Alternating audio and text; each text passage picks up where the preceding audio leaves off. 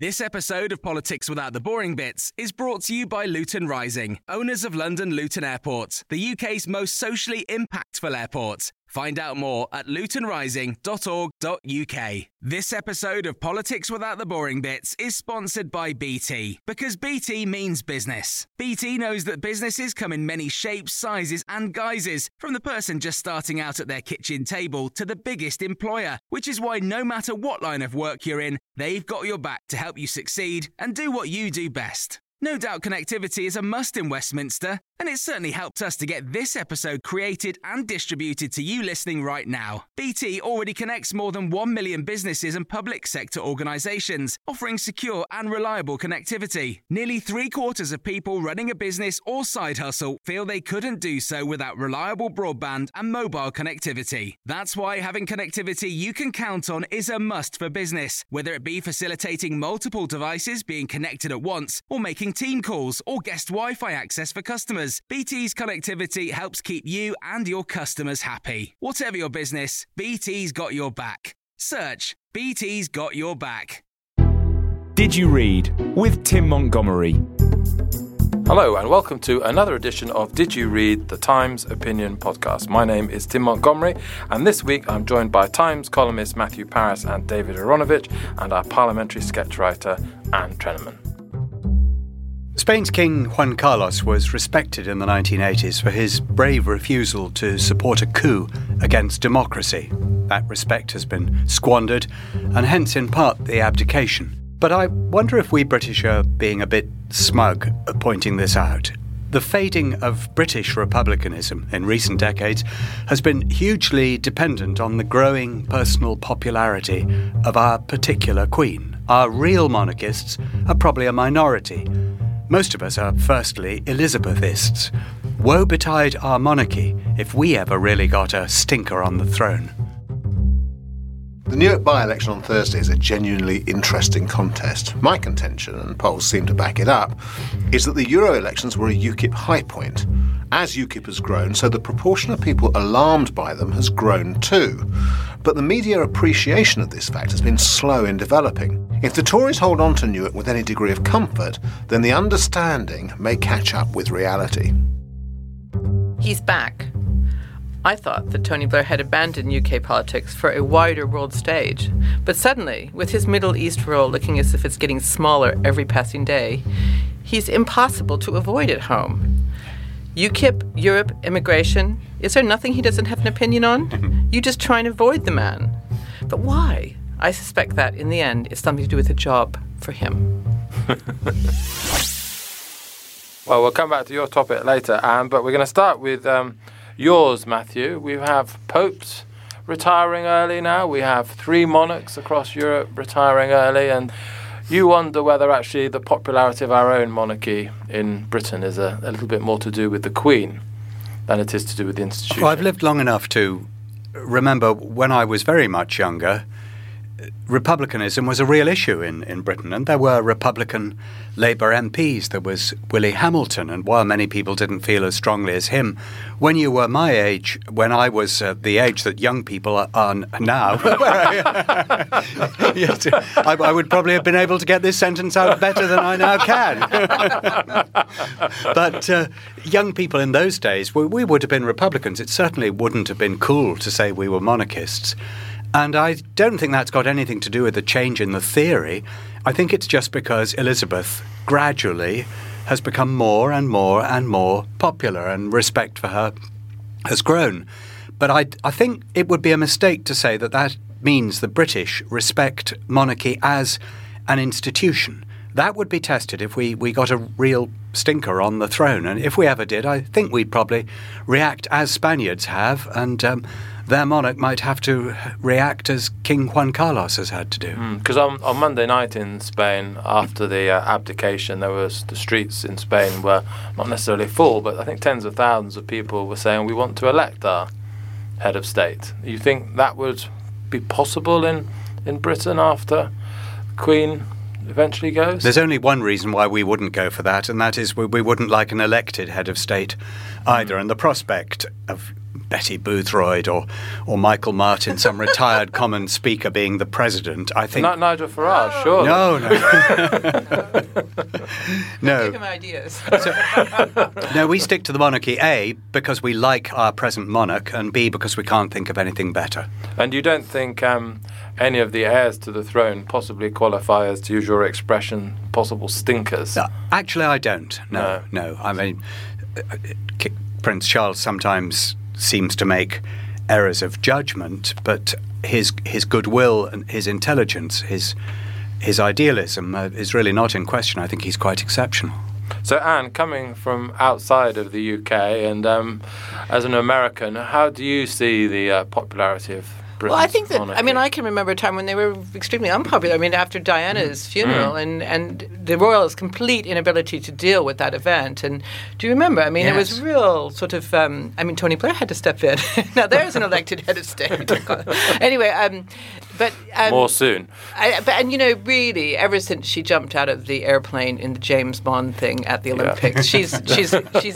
She's in. You do know she didn't, don't you, Anne? Tomorrow's the Queen's... Tomorrow's the Queen's speech. We're recording on Tuesday. Yeah, sorry. So tomorrow's the Queen's speech, and so we'll be seeing the Queen. And unusually last time, and I'm sure this time, Prince Charles will probably be there as well. And that's something that's happening. She is handing over more and more of her things, and she is going to kind of, I think, try and do a transition, which is quite an unusual concept in terms of these things. So I think she's quite a wise woman. Okay, so David, when Queen Beatrice of the Netherlands resigned, or abdicated about a year ago, you wrote a column for the Times saying maybe this was something we should consider in Britain. But it's not going to happen, is it? I don't think Queen Elizabeth II is going to abdicate. She takes her vows very seriously.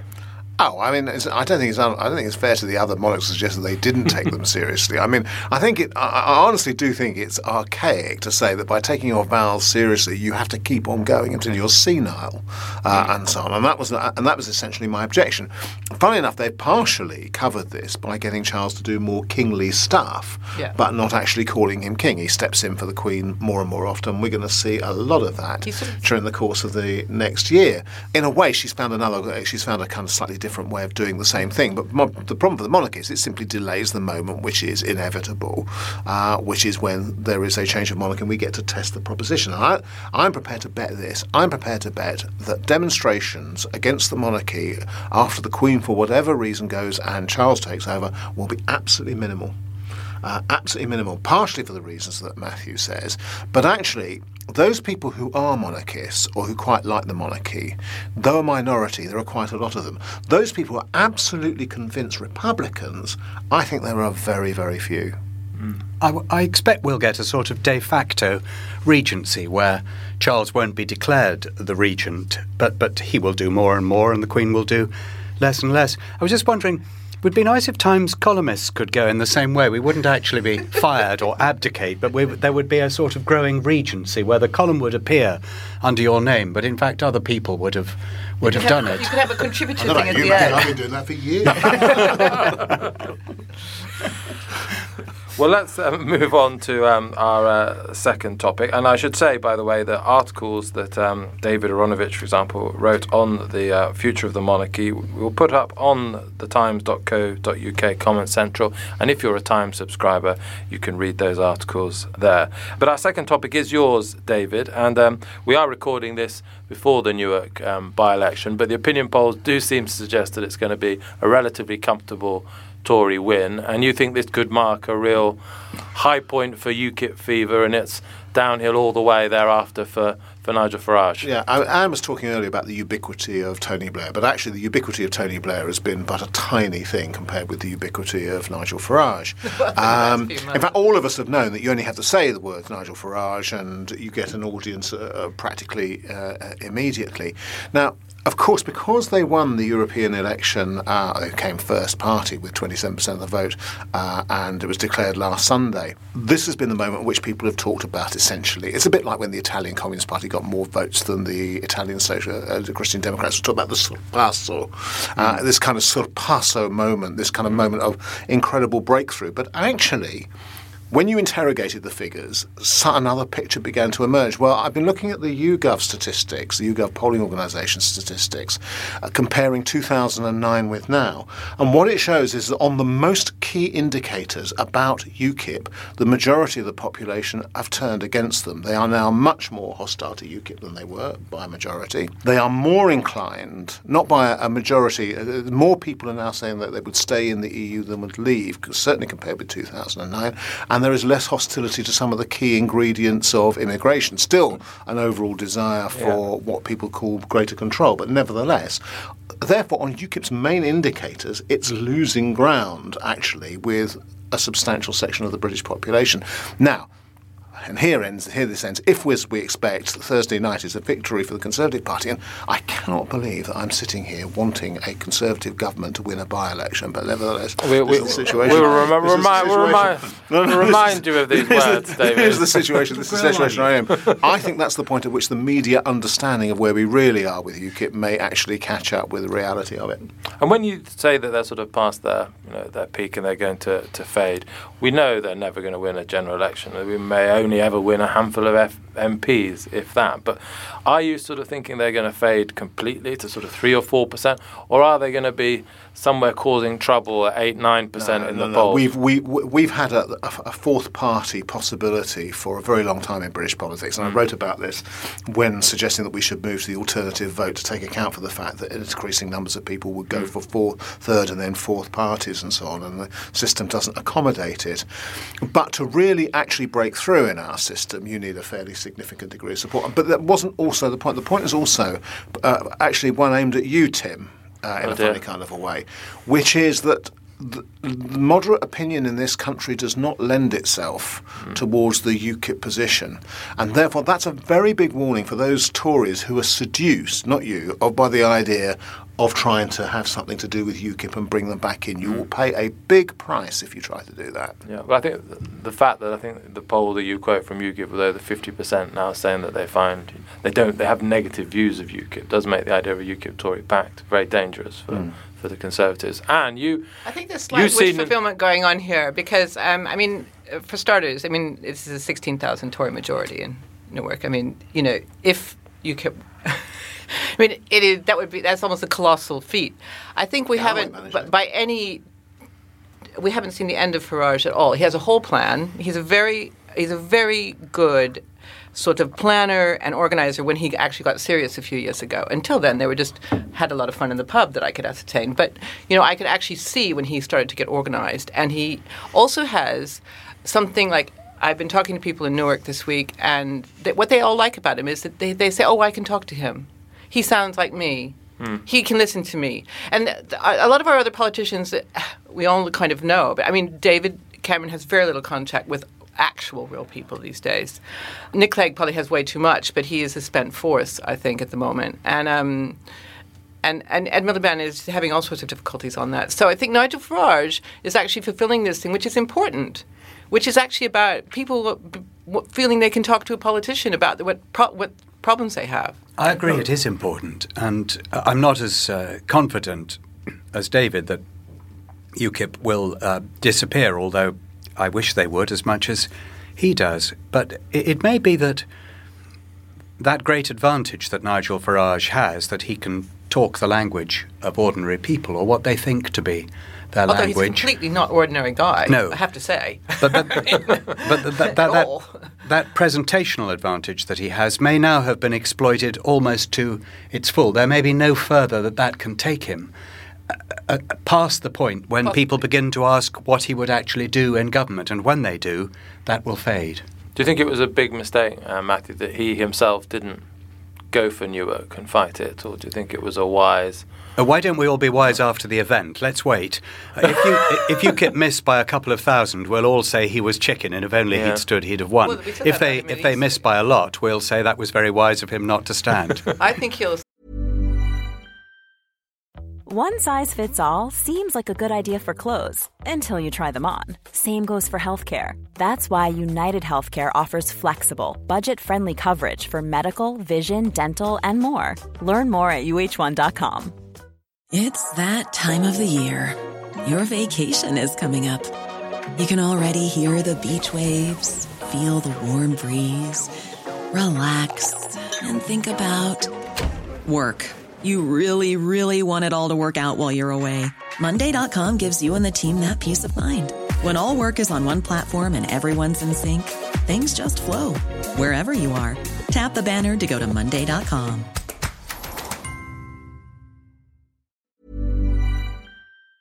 This episode of Politics Without the Boring Bits is brought to you by Luton Rising, owners of London Luton Airport, the UK's most socially impactful airport. Find out more at lutonrising.org.uk. Ended up standing in Thanet, in Kent. He's In lived the in Kent general his whole election. life, for the general election. He's lived his life in Kent. It's very him that he is actually doing that link between where you're from and your constituency. That's something very old-fashioned. That's very him, and people will like that. So, I mean, he's canny in kind of a way that you got to give him credit for. I think you're wildly overestimating him. I've been sketching him for like 7-8 years. I mean, forever. Poor you. I have watched him go through all sorts of stuff. And he is an operator. And I think the way he makes himself be ordinary, but is nothing near ordinary. I mean, he's really not. He's an extraordinary workaholic, sort of protest politician, stockbroker guy. Loves Europe, by the way. Absolutely loves Europe. Doesn't like EU, but loves Europe. I mean, it's just interesting. I mean, obviously, I find it interesting. Maybe other people find it frightening. And even if you're right, what you said at the beginning, David, that 55% of people have a negative view of him, it seems that 10, 15, 20, maybe even 25% of people think very positively towards him, and that might make him an enduring phenomenon, might it not? Well, no, if we had a different electoral system, then you can see ways in which it would. I mean, again, coming back to you, you've written rather nicely about what would happen if you could have a realignment of British politics. And there is certainly a role for a more right-wing party which would incorporate sections of the Conservative Party who actually have more in common with Nigel Farage than they do with David Cameron. And we can see the same. Some Liberal Democrats would sit very comfortably and have with David Cameron and George Osborne and so on. But we're not going to see that. So actually you have to deal with the coalitions that you've got. And Nigel Farage has to form a coalition off to his right by and large. And that's in the end, it's quite a limiting place to be in politics. How do you feel about having advocated a voting system that would actually have given UKIP the chance of a real breakthrough? Well, because it would actually have given all kinds of people the chance of a breakthrough in that sense. But I suppose I don't think that the far right in British politics is worth more than about 15%. And it would have allowed the Conservative Party. I mean, I believe in the politics now of coalition. Don't think that we can get back to the situation very easily whereby one party will be able to claim sufficient legitimacy as a result of its polling to form a government on its own. Well, if that's going to be the case, then I suppose my belief is going to be that people's votes will end up going where they would want it to go, probably either in a centre-right or centre-left coalition. Can I sort of throw that question that you asked to David, sort of reverse it and send it back to you, Matthew? Because if we have Ed Miliband elected with 34% of England's votes, 36% of UK votes at the next general election, it'll be the second time in 3 general elections when Labour have been elected with barely a third of the vote. You and I have been long supporters of the two-party electoral system, first past the post. Can first past the post continue to command authority when there isn't really a two-party system anymore? It will depend how small the reach of the major parties shrinks to. At the moment, I think it still can. The day may come when it can't, and you and I would have to rethink our positions. And a situation where Labour wins, how many times would they have to win on 35% of the vote for us to begin to worry about such that? a Labour government would collapse so quickly that I wouldn't be too worried. Okay, that's a very good answer. A real politician's answer. Anne, let's finish with your topic, please. And Tony Blair is back on the scene. What's he up to? Well, first of all, can I just say that he sounds like Roy Bremner doing Tony Blair now. He's been gone for slightly too long. So when you hear him on the radio, you think, it's Roy Bremner. And then all of a sudden, then you hear that, that first of all. And, first of all, he's like all of a sudden he cares about us again, having completely not cared about us for many years, who had been gallivanting all over the world. In this concept of him doing the Middle East peace, the man who took us to Iraq, is kind of fascinating, I think, for psychoanalysts. But anyway, so he's back. Not working out so well, that Middle East peace process. That's not been completely successful. Things don't not work out well for Tony Blair. No. They just aren't talked about anymore. Yeah, things have got in the way. And I find it quite interesting when I heard him talking about Chilcot, because I thought, he wants us to love him again. I mean, I'm completely up in arms that Chilcot is not being published in full, and I can't understand what the hell's going on. But I thought it was very interesting that he came in and said, hey, it's nothing to do with me. Kind of completely fascinating. So I thought, he wants us to love him. Then he's popping up and has all these opinions about everything. Immigration and Europe in particular. Yes, and, giving what it was referred to as a keynote, the most overused word in the English language, speech yesterday on Europe and immigration. And I just sort of think, well, what does he want? And the only possible thing can be something that's going to make him have something to do. So I think he wants a job. I would suspect it's in Europe. And he completely denies this, of course. Yes, that means it's almost certainly true. I mean, I find denial is almost the best way of finding something that's true in politics. I'm sure that I'm right on that. Matthew Parrish, you wrote in your notebook the day or so after he appeared on the Today programme talking about immigration. You had a very strange out-of-body experience. Oh, don't remind me. I know. It's awful. You were in complete agreement with him. Can you imagine lying in bed and agreeing with Tony Blair? The pain of it. No. It was just terrible. I'm in need of psychotherapy after the experience. No, I thought it was right what he said about immigration. It was nice to hear a senior voice in British politics without any hums and ha's, saying that attacking immigrants was not a very nice thing to do.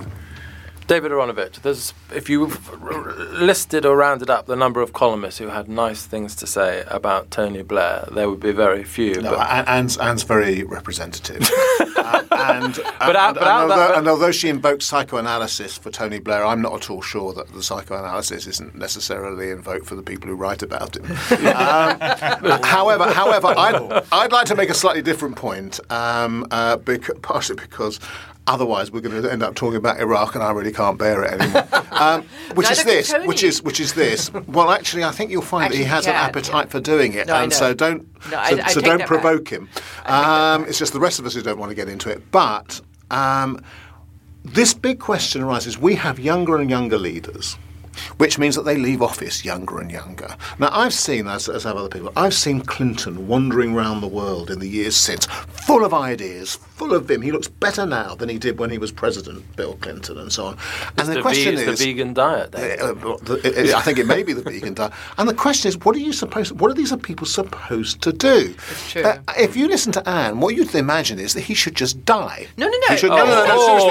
Seriously, Anne, that's your... He mustn't talk... If he has an opinion about anything, then he shouldn't have an opinion about it. If he does anything, he shouldn't be doing it. So you think he should go to a beach? If he kept on as an MP, if he'd gone to the Lords, if he'd contributed to British politics, speeches... Going to the Lords. Okay, to the Lords. Okay, but you know what I mean. If he had been part of the British political scene like for the past few years, Gordon Brown, possibly the exception that's proving the rule. But anyway, all I'm saying... Let Anne finish, David. I just feel that I do think there is something very strange about someone zooming in virtually from Mars at this point, and all of a sudden full of opinions yet again. And if he'd had opinions the whole time, or if he'd been contributing, he does have this weird way of zooming in and out, and I don't know. Yeah, but the thing is, he irritates the hell out of us, doesn't he? And so whatever he did, we wouldn't like. But David raises... I like his hand gestures. I forgot. I've been missing them. David raises a wider point, though. A historian put this to me, and I've not been able to confound it. No British Prime Minister has ever done anything significant after being Prime Minister. I believe that's almost literally true. We can think of a few little things they've done, but no, nothing significant. Now, can that be right in a day when Prime Ministers are retiring in their 50s? And not just Prime Ministers, presidents. In 2 years' time, Barack Obama will cease to be the American president. Is he going to do nothing for the rest of his life? What age will he be? 54 or something? I can't even remember. It's well, in absolutely, his case, he might actually, because he can really write, so he might actually write some brilliant books. Come on, Anne. No, but I know what you mean. But I'm not saying that everyone should go up to some old age home for former presidents and prime ministers. I'm really saying that Tony Blair should. I agree with you that there should be a way of people contributing and helping and kind of giving back that is like within the bounds of normality. Do we have any models of ex-presidents, ex-prime ministers who we particularly admire? Jimmy Carter, I think. He hasn't been completely useless since being president. Some would say he's been better at being an ex-president than he was at being president. See, in America, you get the library. That's key. You get to have your library. I mean, you do get to have your library in America, and then you can choose your role. I mean, Bill Clinton is actually, helped hugely by Bill Gates. I mean, they've done all this incredible work around the world with children's health and maternal health and things like that, and, education. So I think there is roles out there. I think Tony Blair there was this thing, and maybe I'm being unfair, but he did seem to be quite interested in earning as much money as possible, as far away from Britain as possible, for a period of time. Now he's done that, and now he's back. And what do you think David Aaronovitch, Ed Miliband makes of Tony Blair's re-emergence on the scene? Does it help him to have someone arguing for the Labour cause, or does it remind all of us how inadequate Ed Miliband is as Labour leader compared to Tony Blair? If you can conceive that there might be a few people who look back to the days of Tony Blair and say that was good and we were well off then and that was Labour, then it's an advantage. Which is true, I think, of more British people than who are opposed to him. The people, if not the columnists, still have quite a good view of Tony Blair. That's true. If you think that Tony Blair is Iraq, etc., then in that case you don't want him around. If you think Tony Blair is going to be a contrast with your own, let's say, lesser charisma, then that might be a slight problem for you. I think on balance, he'd probably rather that Tony Blair was dead. Just like Anne, apparently. I forgot to say something, and I need to say this possibly. Is that one of the things I do miss about Tony Blair is the way he does politics is how he can do the small and the large at the same time. He has a way of making ideas go global that is really unusual. And I miss that kind of large way of thinking, which, David Cameron is quite sort of straightforward in his goals and actually, in general, doesn't want, government's not about doing more, it's about doing David less. Cameron very lucky that he is up against Ed Miliband and not Tony Blair at the next election, Matthew. Yes, he is. And Tony Blair actually has something of what Anne was saying that Nigel Farage had. At his best, Tony Blair does talk like an ordinary human being. Oh, yes, and he's got huge charisma. He does. He does come across as someone that you could sit down in a pub with and talk to. And Ed Miliband plainly doesn't. It's a kind of hyper-normality, and the same is true with Farage in a way, etc. Which is that you're in no way normal, but your in no way normality is to make the simulacrum of normality. It's very, very peculiar.